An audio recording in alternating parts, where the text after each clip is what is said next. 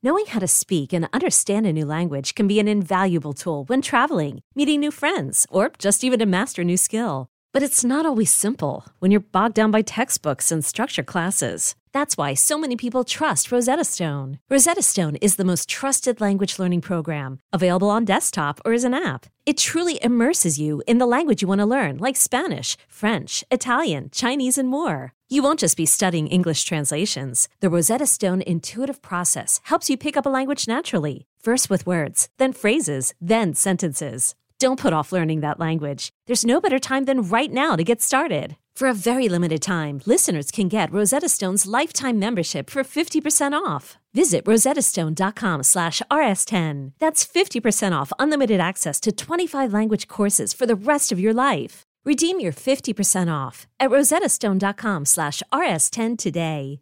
We want to help shift the social change conversation from critics to builders. We want to shift the metaphor of diversity work in America from melting pot and battleground to potluck. We want to help facilitate in the next great chapter of American religion. We think we're done with the chapter Judeo-Christian. It did good work in its time. It's time to move into interfaith America. And we want to convince people that you defeat the things you do not love by building the things you do, and that is a profound opportunity to be able to build something better. It is holy, it is sacred, and we should take that opportunity and be grateful for it.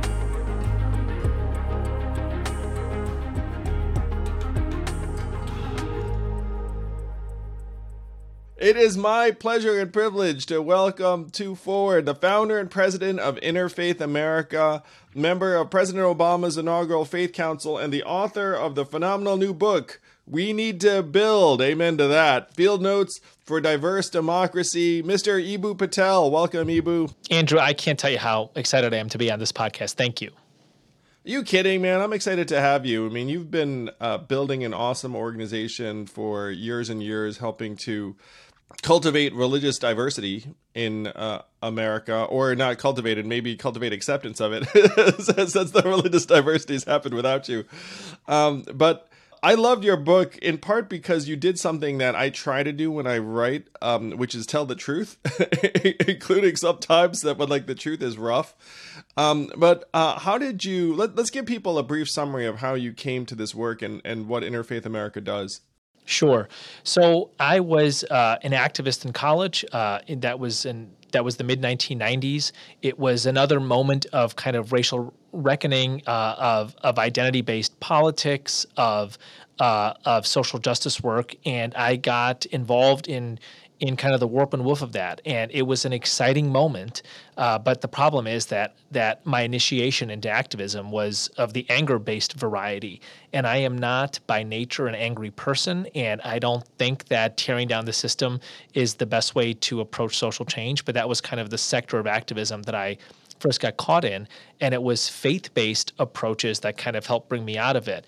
And I found myself, after this kind of angry approach to activism, I found myself in the company of people who were practicing engaged Buddhism, and people involved in the Catholic worker movement, and people who spoke of repairing the world from the Jewish tradition. And I was just really inspired by all of these diverse faith-based approaches to changing the world. It felt to me like they loved people more than they hated the system, which was different from the other activists that I had spent time with. The more that I kind of got involved in that kind of work, the more it occurred to me that the diversity movement that I'd been involved in college paid no attention to religion, although religion inspired all of this really profound social change work. And so the notion of what does it look like to bring people from different religions together to act on their shared value of positive social change, that's where the genesis of what was once Interfaith Youth Corps, which was the name the organization was founded under, and what turned into what is now Interfaith America. That's kind of the genesis of it.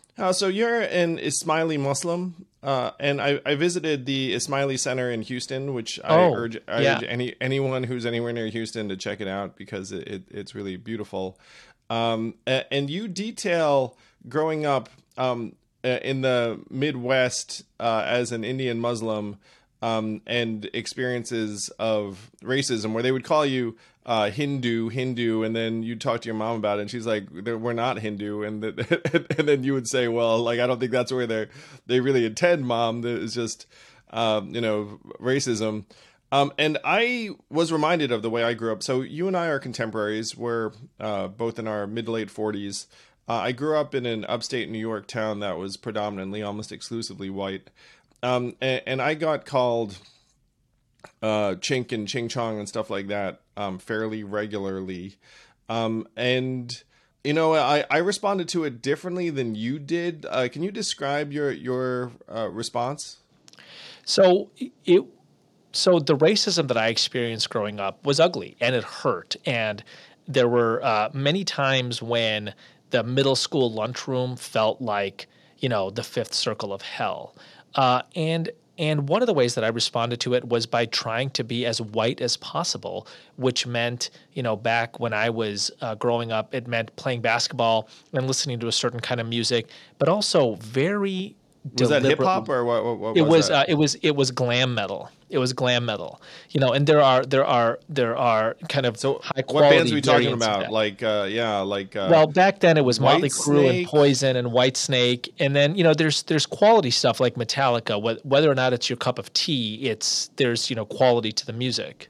All right, so things we had in common. I also tried to play sports in part so I could be more American. I felt self-conscious about being the scrawny Asian kid. I also got angry, which I got the sense you did as well. There was one very cutting story you told of, I believe it was your younger cousin showed up, and instead of being her protector, you kind of teased her along with other people, and she was like, "What the heck is going on?" And you were just like, "Hey, this will make me seem more of the normal American crowd if I also am piling on." And I was like, whoa, like, the fact that you admitted, I mean, obviously it's like we're kids and people do things. I never had a cousin show up, so I don't know what I would have done, but Yeah.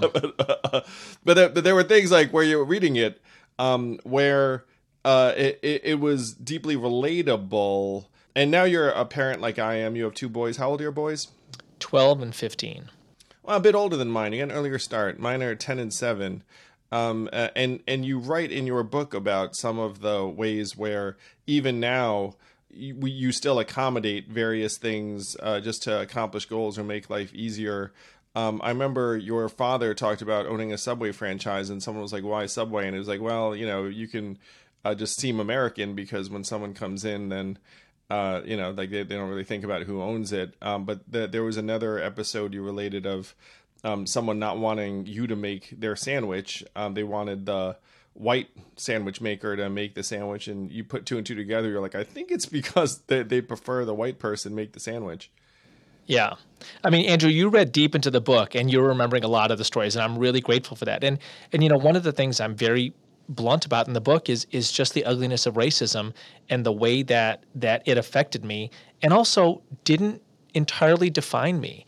And I grew up in a household in which my parents were very clear. Our culture is a privilege. Our faith is a privilege, and you should look at it as such.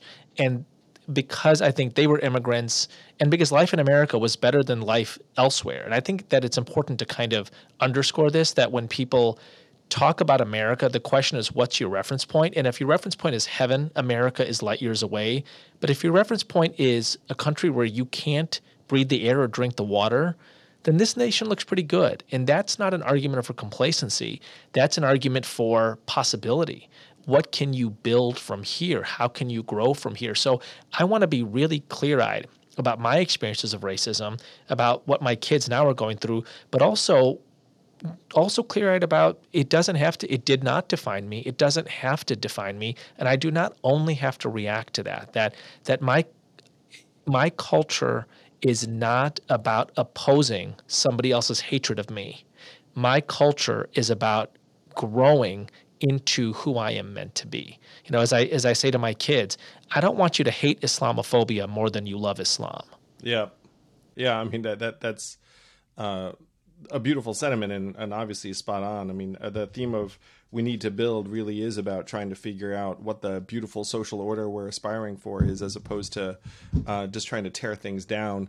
And you talk about college a fair amount. You relate your own college experiences. So you go to college, you're taught a particular academic approach to racism and opposing it. And this is one of the major themes of your book, and I can sense one of the major things you're concerned about is that right now there are a lot of people who are going to college who are taught to critique. And you yourself were a product of that. But then someone, after you were critiquing an interfaith gathering and you said, look, this should be much more young and representative and dynamic and involve the next generation, then someone put their hand on your shoulder and said, you should build that.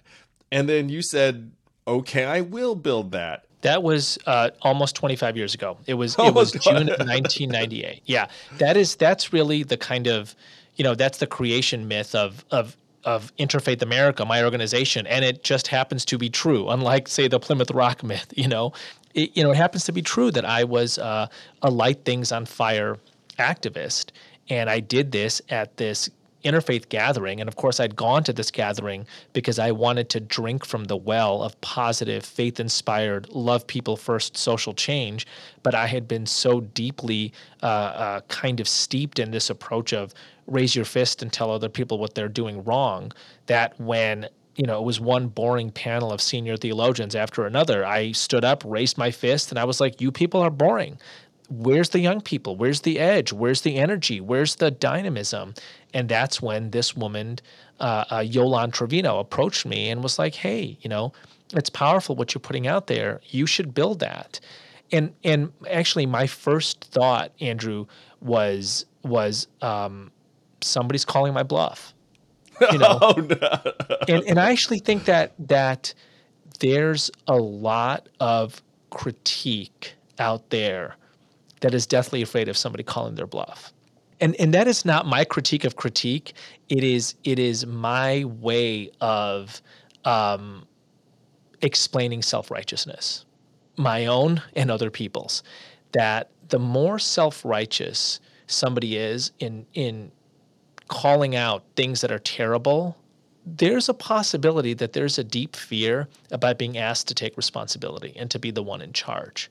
But we need to not just tell people what's wrong with the police. We need to have people who can be in charge of public safety. Like, public safety is a really important thing. And telling people what's wrong with one segment of the public safety ecosystem without the corresponding ability to build up that ecosystem into something that works, into something that protects people, that's the challenge we need to solve, right? This doesn't mean the critique isn't valid. It just means it's incomplete. And I have a friend who is a professor at an elite East Coast school in the Boston area. It's not Harvard. It's another one. And he said, my big fear is that we're teaching our students who pay $75,000 a year in tuition, room, and board, we teach them to critique the things that kids go to regional public universities to do. People go to Framingham State to learn how to become teachers, social workers, and nurses, and people come to our school to learn how to critique those folks. And that just seems unfair. It just seems unfair.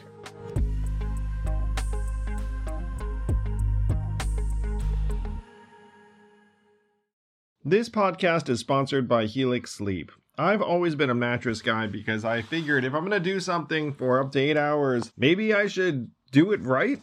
And Helix Sleep lets you do it right by sending you one of 20 unique mattresses that's tailored for you. I took the Helix Sleep quiz, takes only a couple minutes, and I was matched with a Helix Dawn mattress because I wanted something that felt firm and I sleep on my back. That mattress is exactly what I needed, but strangely enough, my kids now seek out that mattress in the house and want to sleep on it even though I did not order it with them in mind. If you have a high quality mattress, it is a game changer, a huge difference maker.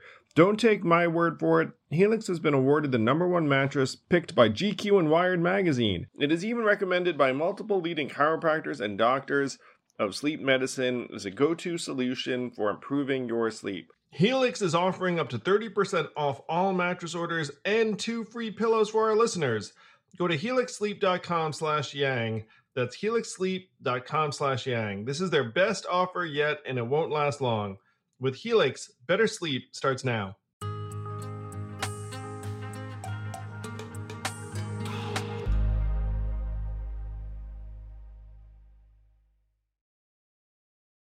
So, how old were you when Yolanda said to you, "Hey, you should start this yourself"? Yeah, her name was Yolande, and Yolande Trevino. And actually, we just had our 20th anniversary celebration of Interfaith America, and brought her here from LA, and had a chance to thank her in person. It was really beautiful. It was June of 1998. I was 22. Yeah, so a 22-year-old trying to build something. I know this from experience because I tried it, or tried a version of it a couple of years later. Excruciatingly hard. Yeah. So what the heck was the first thing you did as a 22-year-old when you said, "Okay, I guess I will do this thing"? So what I did was I ran, or I was involved in the group of people running the youth programs of these adult interfaith organizations I had critiqued.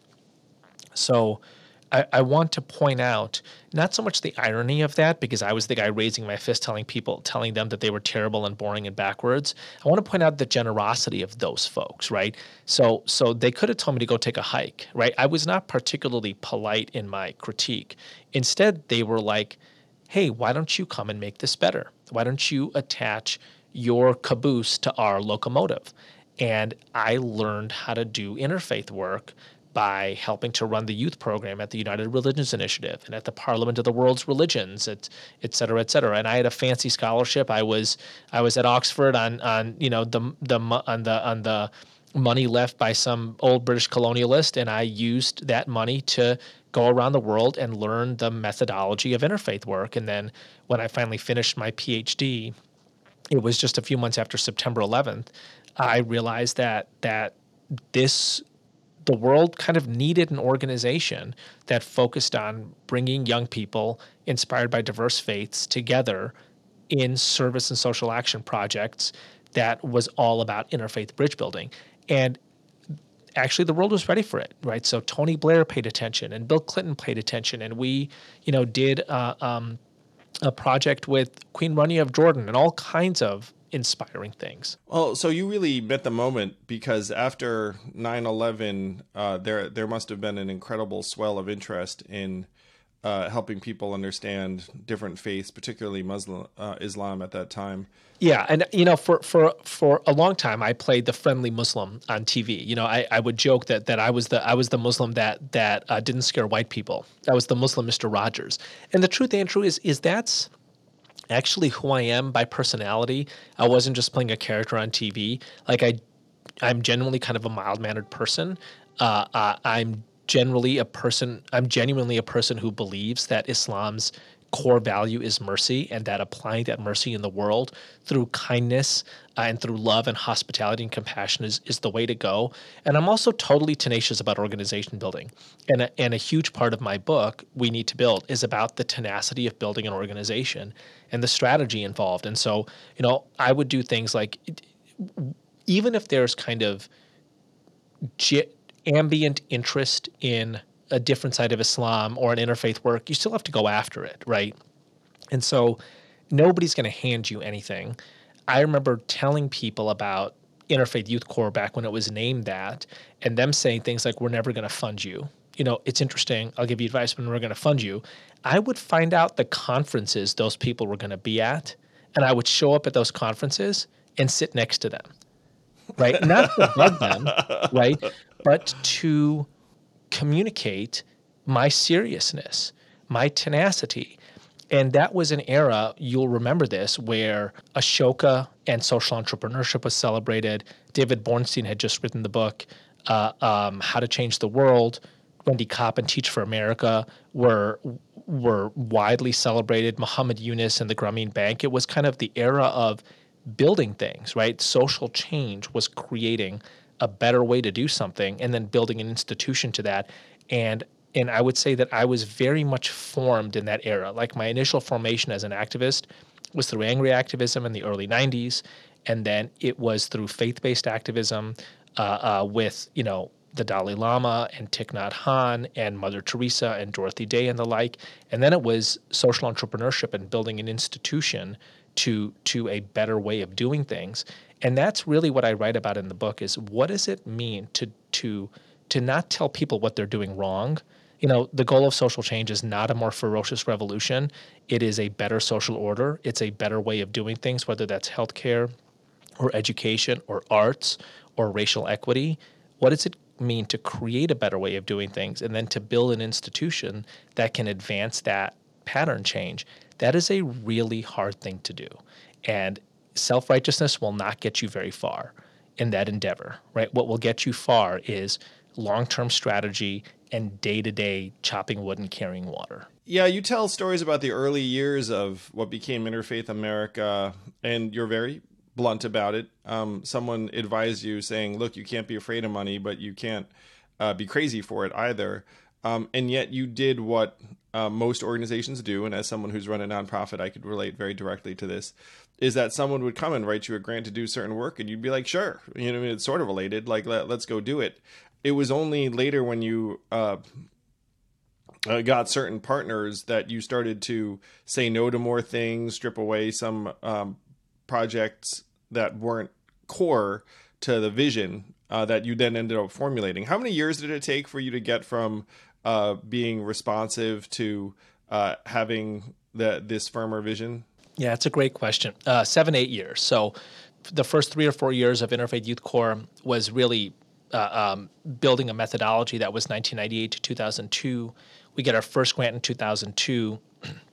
It's about 7 years of running entrepreneurial projects, some super exciting things like a youth exchange with Queen Rania of Jordan and a Faiths Act fellowship with Tony Blair, but some totally random things like the Foundation for General Motors gives us a grant to do, grassroots work in 4 or 5 cities. That's kind of totally random, but it's a grant, so we do it. The State Department is literally constantly calling us like on a monthly basis to do interfaith youth projects around the world. And so we're in Central Asia and we're in Eastern Europe and we're in the Middle East and we're like all over the place, right? And we don't really have expertise in this. We're just super entrepreneurial. And it's not until 2009, 2010, at which point 3 things happen. One is a consulting firm does a pro bono strategic plan for us and just basically says, hey, listen, you're not making a long-term difference anywhere. You need to have a long-term strategic goal. You need to have a plan to reach it. It's not especially genius, but it is very clarifying. So that's one thing that happens. The second thing that happens is I get an appointment on President Obama's inaugural Faith Council. So there's kind of a national profile and a level of seriousness that comes along with that appointment, not to mention like a whole new set of contacts. And, you're like literally in the Oval Office in the Roosevelt Room every once in a while. And then finally, there's a really serious philanthropist named David Einhorn who requests a business plan from us, which of course we're able to do because of the strategic plan that this consulting firm has done for us pro bono, and gives us $10 million. And a lot of that is tenacity, and a lot of it is luck. The ability to have a serious amount of money to be able to then articulate a 5-year vision and to build a team to go after that vision.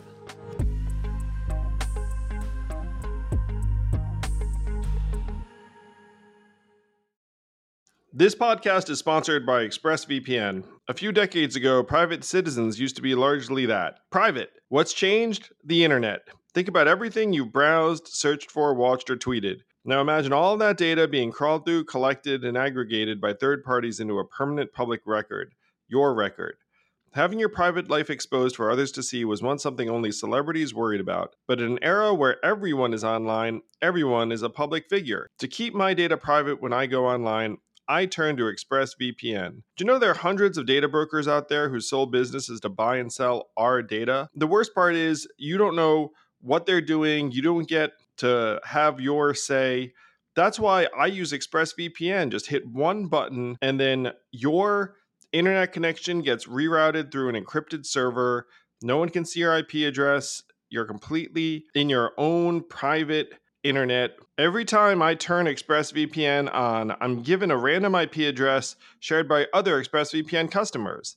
That makes it harder for third parties to track me and harvest my data. No matter what device you're on, you just hit one button and you get your own protected connection. So if, like me, you believe that your data is your business, secure yourself with the #1 rated VPN on the market. Visit expressvpn.com/yang and get 3 extra months for free. That's expressvpn.com/yang. Go to expressvpn.com/yang to learn more.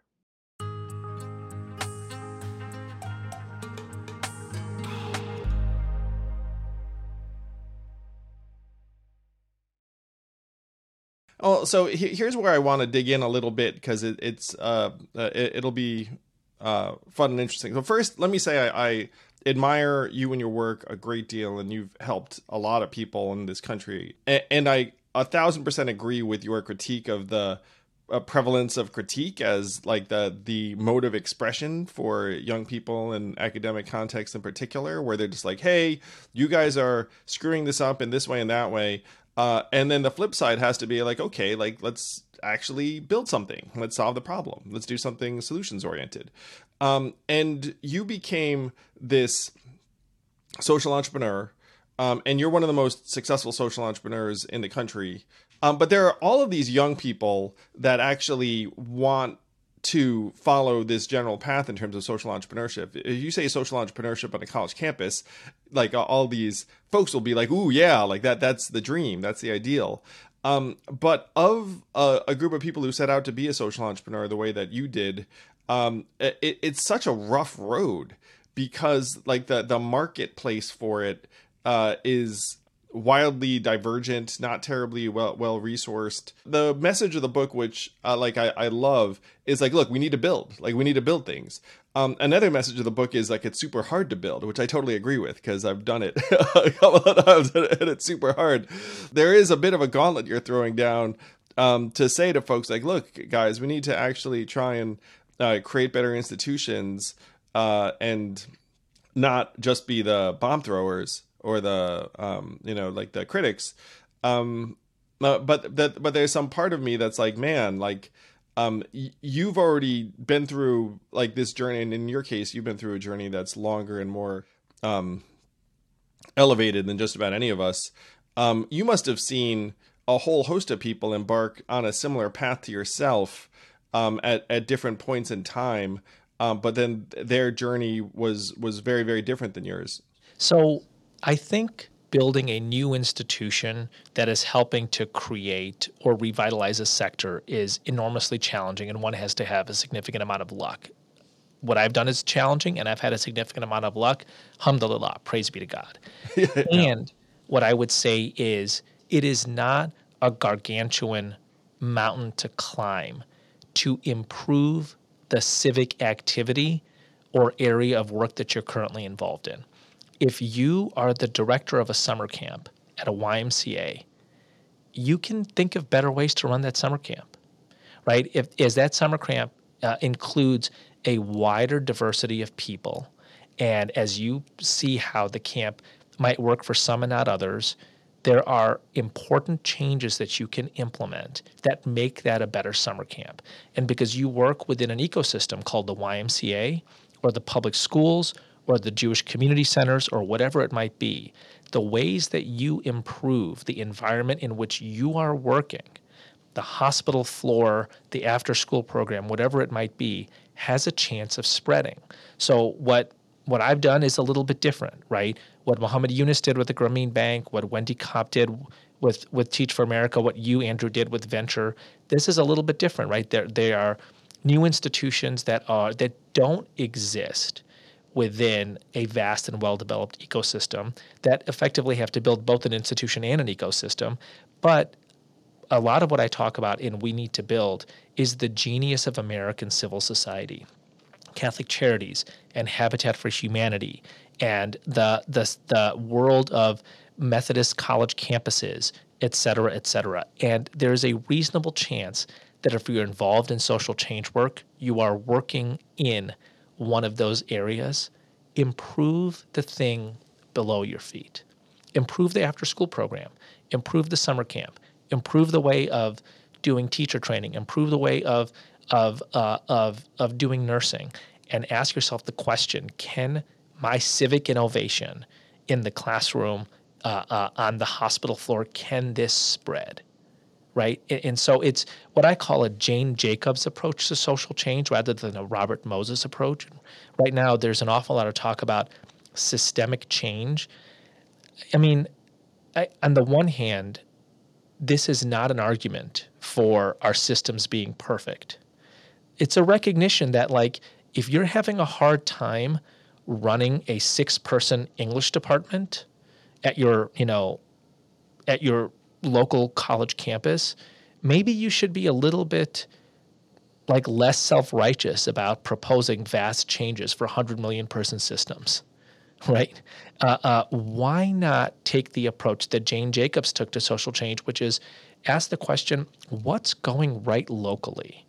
What are the environments in which kids play together, in which moms talk to each other, et cetera, et cetera? How can we create more environments like that, as opposed to the Robert Moses approach, which is I'm going to create this perfect system in my boardroom with a group of experts, and then we're going to come out and impose it upon everybody, and who cares if Fifth Avenue is going to run through Washington Square Park? Well, you talked about this colleague of yours in college where you were both on a board together, and he was determined to get a bench outside of the dorm.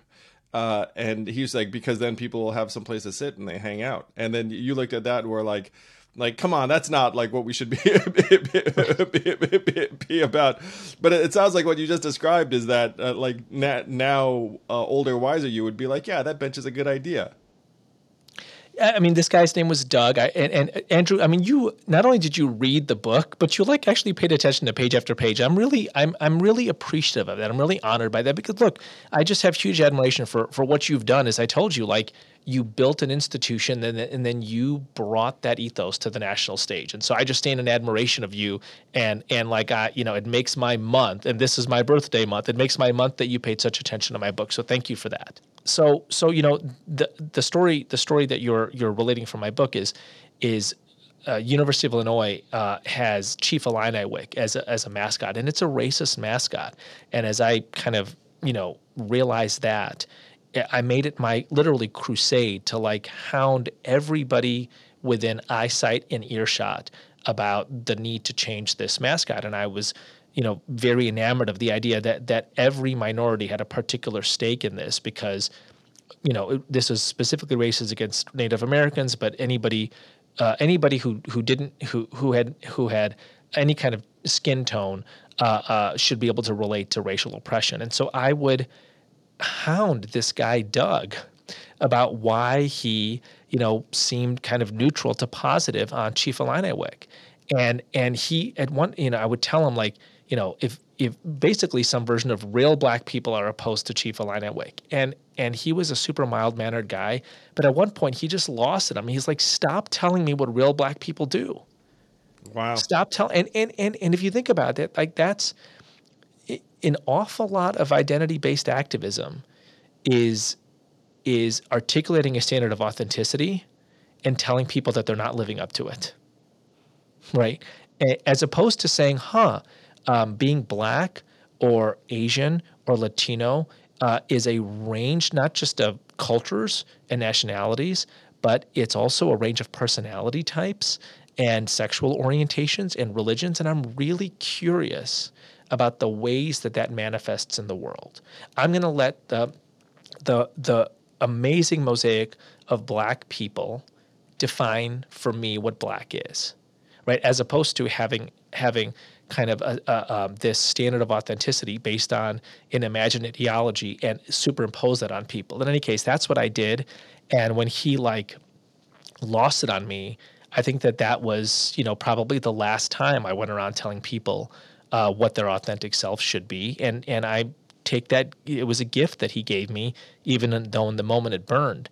And Doug's approach to social change was watch what people are doing and watch where things are healthy and positive and help that be the case. And he was like, outside Allen Hall, where we were president and vice president of the dormitory, people like to hang out and they have to sit on this cold cement, and we should have benches where they can sit. And it was a Jane Jacobs approach to social change.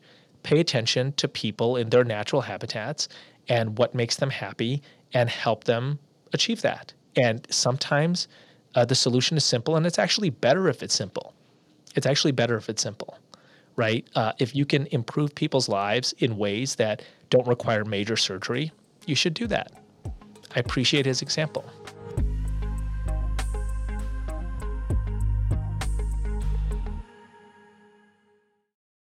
I'm Sandra, and I'm just the professional your small business was looking for. But you didn't hire me because you didn't use LinkedIn Jobs. LinkedIn has professionals you can't find anywhere else, including those who aren't actively looking for a new job, but might be open to the perfect role, like me.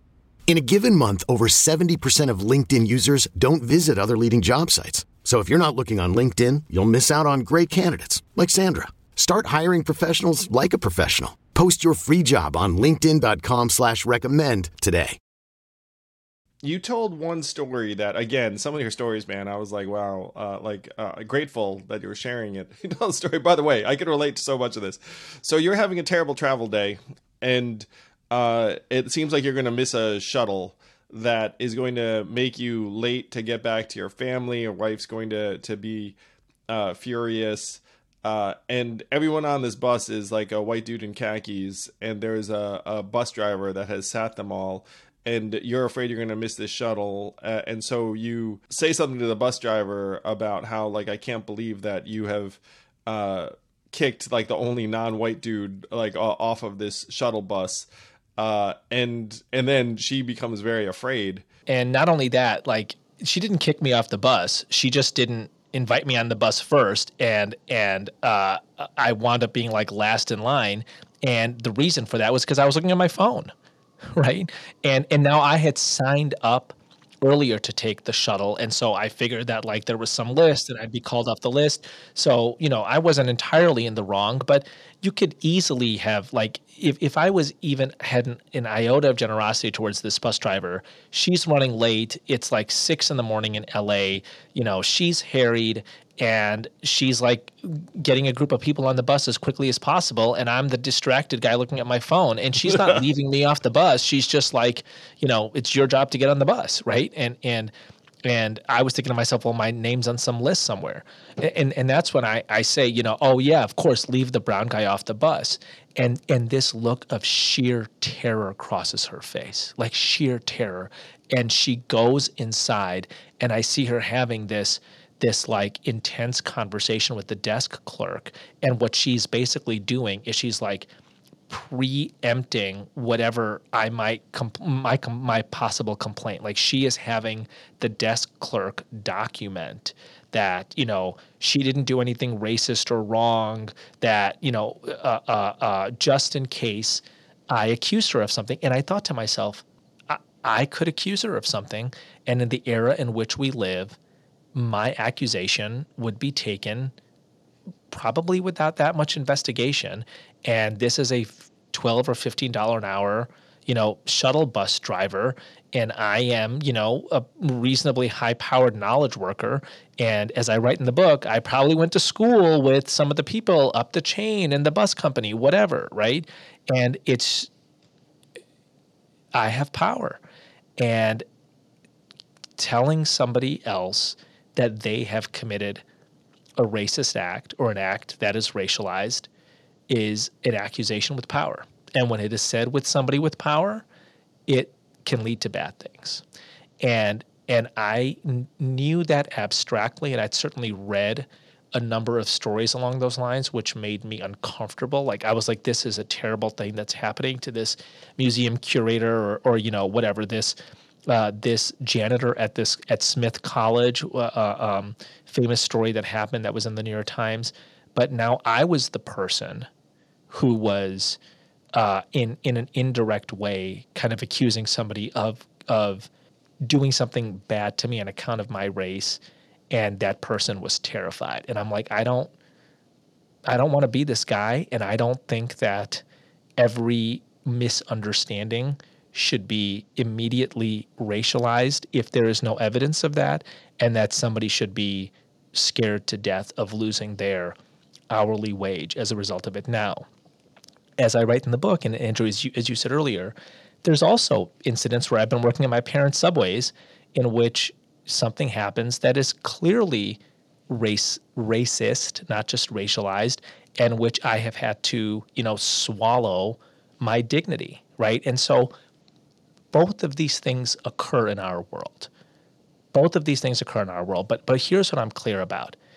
My experience of racism as a worker in my parents' Subways as a kid is not neutralized or made better by my accusation of a shuttle bus driver doing something racist towards me if the act that they are committing is not in fact racist. Again, the fact that you were able to own the substance of that situation, even as you're relating your behavior, I thought was really compelling.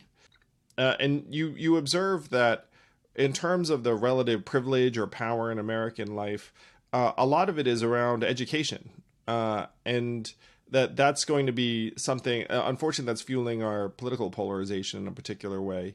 And that one of your concerns is that there are people who emphasize different forms of marginalization, even while they have like a ton of educational privilege, and then you're looking around saying like, hey, like are you really oppressed or unprivileged relative to the bus driver or the person who is working at the janitorial staff at the university? Yeah, I mean, Andrew, this was the centerpiece of your campaign, and I think it says a lot about you that you are focusing entirely on me in this podcast, even though so much of who you are about as a presidential candidate and a mayoral candidate and what the Forward Party is about is that our economy has fundamentally shifted, and it leaves vast swaths of people out. And we don't have an answer to that going into the future, right? And so I write a little bit about this, but it should just be said, you're the national leader in this area, and we should all appreciate what you have done in bringing this conversation to the fore, and I am certainly one of those. So listen, there's an awful lot of talk, and I think it is legit and real about the power associated with being male, with being white, with being quote-unquote able-bodied. What about the power associated with being book smart? If you're book smart in a knowledge economy, boy, that is an unbelievable amount of power, right? There are just things I can't do. Like I can't play a guitar as much as I've tried. I can't really shoot baskets. I'm not very good at basketball as much as I tried. Couldn't fix a car, but I can put together a speech. I have an innate sense of strategy for an organization. I can read a room, right? I'm a knowledge worker. And in the vast majorities of human societies, in the vast majority of eras, my set of skills would be not especially important. I can't shoot an arrow. I can't ride a horse. I'm not a warrior, right? But in this particular time and place, the small set of things that I'm good at is king. It's highly rewarded. It is highly desirable. And I just don't understand why we don't think of it as a massive privilege to have book smarts in a knowledge economy. Forget access to education. All of us know people who had access to amazing educations who just weren't book smart, right? And so let's be honest about that. And I think one of the things about our current discourse is it doesn't engage in that at all. Like I'll never forget. I want to relate two quick stories. I actually forget whether these are in the book or not. I'll tell you. Go ahead. Yeah. You'll tell. That's amazing. So I was at a small college in Ohio. It was either Oberlin or Kenyon, actually. I don't remember exactly which one. And I'm meeting with the multicultural student group, right? The students of color. And let me say, I get it. Like being a Latino kid or an African American kid in like rural Ohio at a largely white campus, like I get that there's a certain amount of alienation that comes with that, especially if you are from a family background or an economic background that is not that is different from the ones that most of your classmates. But I'm sitting with these students, and there's a lot of talk of oppression and et cetera, marginalization, and I'm listening, and I turn around and I look for a second at the white woman who has set up the tea and coffee and cookies, and she is like looking at these students with her mouth agape, and half of her teeth are missing, and I'm like, what is going on in rural Ohio in 2015? It's like meth and opioids. And I just think it would have been nice for the students at Oberlin or Kenyon to just maybe moderate their talk about being oppressed around the woman who was making $13 an hour, missing half her teeth, setting up their cookies. And note, I am not accusing anybody of anything. No, yeah. I'm saying let's pay attention to the world, right? Like I remember I tell the story towards the end of my book. My first year at Oxford was really hard. I mean, it was really emotionally hard, right? It was really emotionally hard. And at the end of that year, I took a trip with my dad to India, and I've got this whole ideological story of like how Oxford doesn't like that the empire has struck back, and there's all these Asian students at Oxford, and like Oxford is making it deliberately hard for them, and it's this colonial mentality, and we the oppressed are rising up. And my dad looks at me and he points to this leprous beggar child on the street, points to one of them. There must be dozens of them on the street in front of us. Points to one and said, "If you're oppressed, what word do you have for him?" Yeah. Like if there are not enough mental gymnastics in the world for me and a leprous beggar child to belong in the same category and for that category to be called oppressed. Okay, so if that's the case, right? If there are actually like billions of people in the world who live on less than $6 a day, true. Okay, and if I can't get through breakfast without spending $6, Yeah, that's true for me. Maybe I should just think of myself as something other than oppressed. Well, what would it look like to think of myself as privileged and to embrace that privilege and to then ask the question, what's the responsibility that ensues from that? And actually, how wonderful is it to think of oneself as privileged, right? And this is partially a religious thing, like God has blessed you, which by the way is like the basic message of the Quran. God has blessed you. Now it is your job to be a mercy to other people. That is actually massively liberating. And it's massively inspiring. Like, why not walk around the world thinking to yourself, I am amongst the most privileged people in human history, which for most of us is objectively true. Okay, now what can I give to others?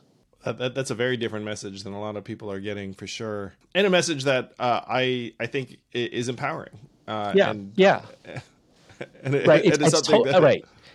Right. My son, my older son, was in a diversity program, like this intensive summer diversity program last summer, and he comes home one day and he's like, "Dad, how come only the white Christian kids get to call themselves privileged?" I'll repeat that, right? How come only the white Christian kids get to call themselves privileged? And it just seems crazy that we don't consider people's cultural identities a privilege. I mean, how much time do I spend in my home telling my kids that their faith Islam, that their heritage from India, that their citizenship in America is a privilege and they're supposed to make the most of it, that their family lineage is a privilege and they're supposed to make the most of it, not in a way that's meant to be kind of the anxiety of influence, right? But in a way that's meant to be empowering. You have the wind at your back. What will you do with it, right? It just seems, again, it's objectively true that we're amongst the most privileged people in human history. It's also beautifully inspiring for us to embrace that.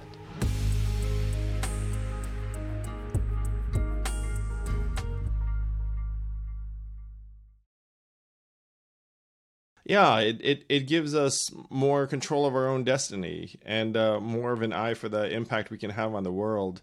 It's certainly a much better way to approach uh, your interactions with others than to what you said in the book. And there are a lot of quotes I love in the book, but you talked about how, look, something can be a useful lens, but you don't want to have it permanently change your eyesight so that you only see like the wrongs of the world or like the weaknesses of institutions. Right. Yeah. I think an awful lot of anti-racism, et cetera, it's a really interesting and useful critique. I don't know if it's a great paradigm, and I definitely don't think it's a good regime. By regime, I mean like something that gets implemented into the world, right? But it's really interesting to constantly be thinking, are there ways that racism is affecting this situation? Should we be attuned to that? I think the question that is absolutely the case. We should always be attuned to the possibility of that. We should watch out for it. We should gather evidence around it. It could be the case that a shuttle bus driver leaves me out because I'm brown. It's not crazy for me to consider that a possibility, but it is totally unfair for me to accuse somebody of that without evidence, especially when that accusation is power, right? And so that's an interesting to critique a paradigm and a regime. And, we talk a lot at Interfaith America about the metaphor of potluck nation, that we can't have a diversity paradigm that's a battleground, right, where there's only the wicked and the wounded. And if you're, quote unquote, dominant culture, you're the wicked. And you have to confess your privilege. And then you go through this strange alchemy and you're now an ally. But if you're the wounded, then the only opportunity you have, the only script is to constantly recount your pain and your wounds. Yeah. But that's a form of entrapment, right? Yeah. It's a form of entrapment. What we should be thinking about is we're a potluck and you're welcoming the distinctive and delicious contributions of diverse people and nurturing creative combinations amongst them. That's the metaphor. You talk in the book about how there are some bright black high school students who get pushed by well-intended teachers and mentors to write essays about how painful their past is and how difficult things were. You described it as like the single story, which is like, oh, there's a single story that defines groups of people. And so if you're from this group, then you should go along with what these institutions want. And some of these students were like, what if that's not me? Or what if that's not my reality? Or like, what if I would rather just talk about something else about myself rather than some painful experiences I've overcome? Right. The single story was a TED talk by Adichie, I think is the name of the writer and speaker. This notion of we're in a particular paradigm of diversity work, people are handed an invisible script where some people have to constantly confess their guilt and other people have to constantly recount their pain. That just doesn't make sense to me, right? My kids are telling me all the time that they have a set of like well-meaning adults in their lives who constantly want to hear about how terrible their experience with Islamophobia is. So my kids have been called some ugly names in the playground. That is real. I'm glad that there are adults who are attuned to that. But what they get from Islam is infinitely more important than how they have been hurt by Islamophobia. And there doesn't seem to be that many well-meaning adults in the current era interested in that. And that's a problem. That's a problem. Yes. That's really profound, where, I mean, I personally, like, I try and see how my kids are growing up. They don't seem that attuned to racism. I'm not sure how much has happened to them as yet. But to the extent that I had a lot of teasing or even bullying when I was growing up, and I responded to it in various ways, and I became an angry Asian guy who went to the gym a little bit too much. but putting yourself in one of these buckets, and you actually don't use this language in the book, but I love it. It's like the wicked versus the wounded. Like most of us are much more than that set of experiences. And really one of the things I just realized that you did in your book is that you actually put yourself in the shoes of the wicked occasionally, even though, in your case, that was often, very, very much contextual. Yeah. Look, I think that racism is deforming. I have a close friend who developed a really ugly gambling habit, and finally, went to inpatient treatment, a lot of therapy. And when I talked about what he discovered, when we talked about what he discovered about himself in the course of this intensive therapy, he was like, a lot of my gambling problem was a response to the racism I experienced as a kid. That is real. That is really, that is ugly, and it is real. And we should be clear-eyed about that. And we should be clear-eyed about other things also, right? That people are not only a response to the racism that they experienced, they are also people who are positively living out the identities that they are proud of.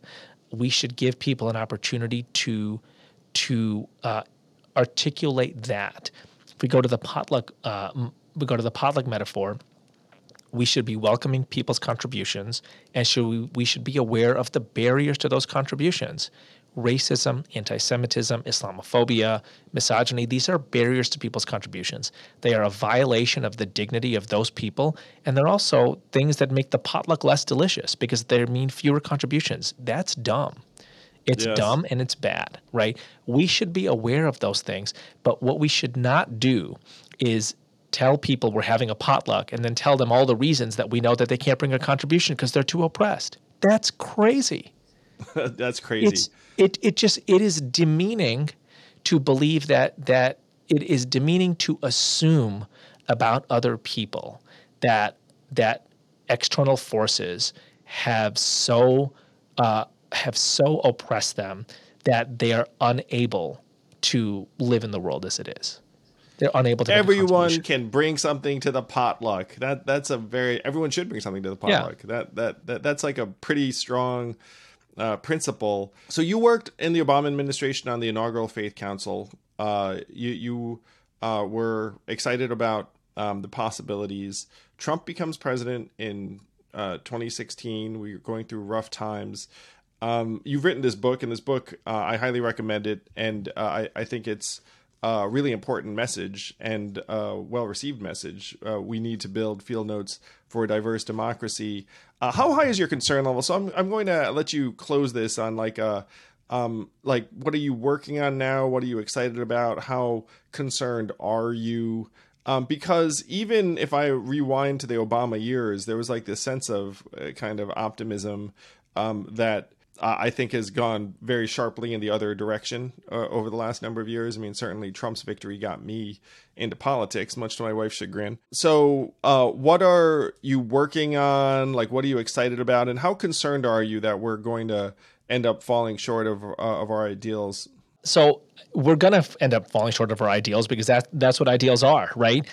And this is one of the reasons I love religion as a model of social change, because religion is about articulating the cosmic ideal, right? The intersection of deen and dunya, of faith and life, of the kingdom of God, and then building institutions that help approximate that ideal and move the world closer to it. So I'm not afraid of us falling short of our ideals. I know that we will. I think I'm afraid of us stopping to try. Wow. And I love Bill Clinton's line. I'll quote two of those lines. One is, it's okay if I fail.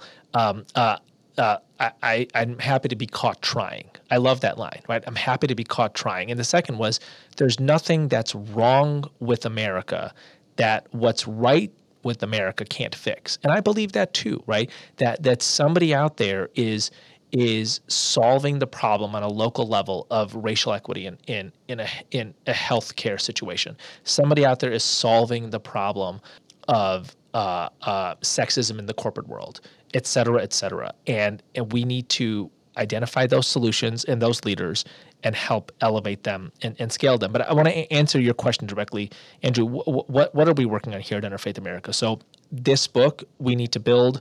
My podcast, Interfaith America with Eboo Patel, we want to help shift the social change conversation from critics to builders.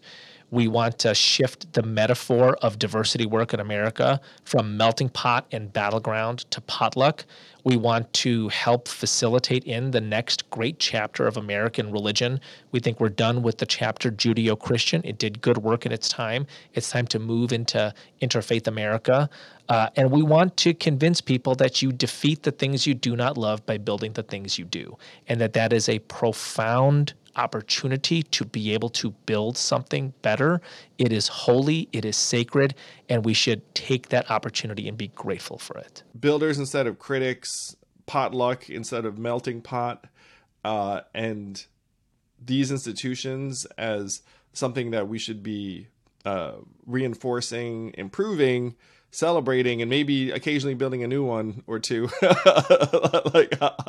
I thoroughly endorse. If people want to follow you, it sounds like you have your own podcast, Interfaith America, and you're on social media. Yep, Interfaith America with Eboo Patel, and I'm on Twitter at Eboo Patel. But let's see what happens with Twitter now that it's in different hands. In any case, I'm on it for now. A lot of people are thinking the same thing, my friend. Well, congratulations on We Need to Build. We do indeed. It's a great achievement, but it pales in comparison to the achievement of your work. As someone who's been in similar types of roles, starting nonprofit organizations, the fact that you've done what you've done over like a multi-decade period, it takes a singular amount of fortitude, character, perseverance, certainly beyond me. So congratulations on everything you do. Alhamdulillah, really praise be to God. And don't say beyond you, because you not only built a nonprofit organization, but then you ran for president and brought the message of venture into the national conversation. So I appreciate you, and I look forward to the forward party, Andrew, and what's to come from you. And I look forward to the next steps in our friendship and work together genuinely. Let's do it, man. Let's build it, Eboo. Appreciate Indeed. the heck out of you. Thank you.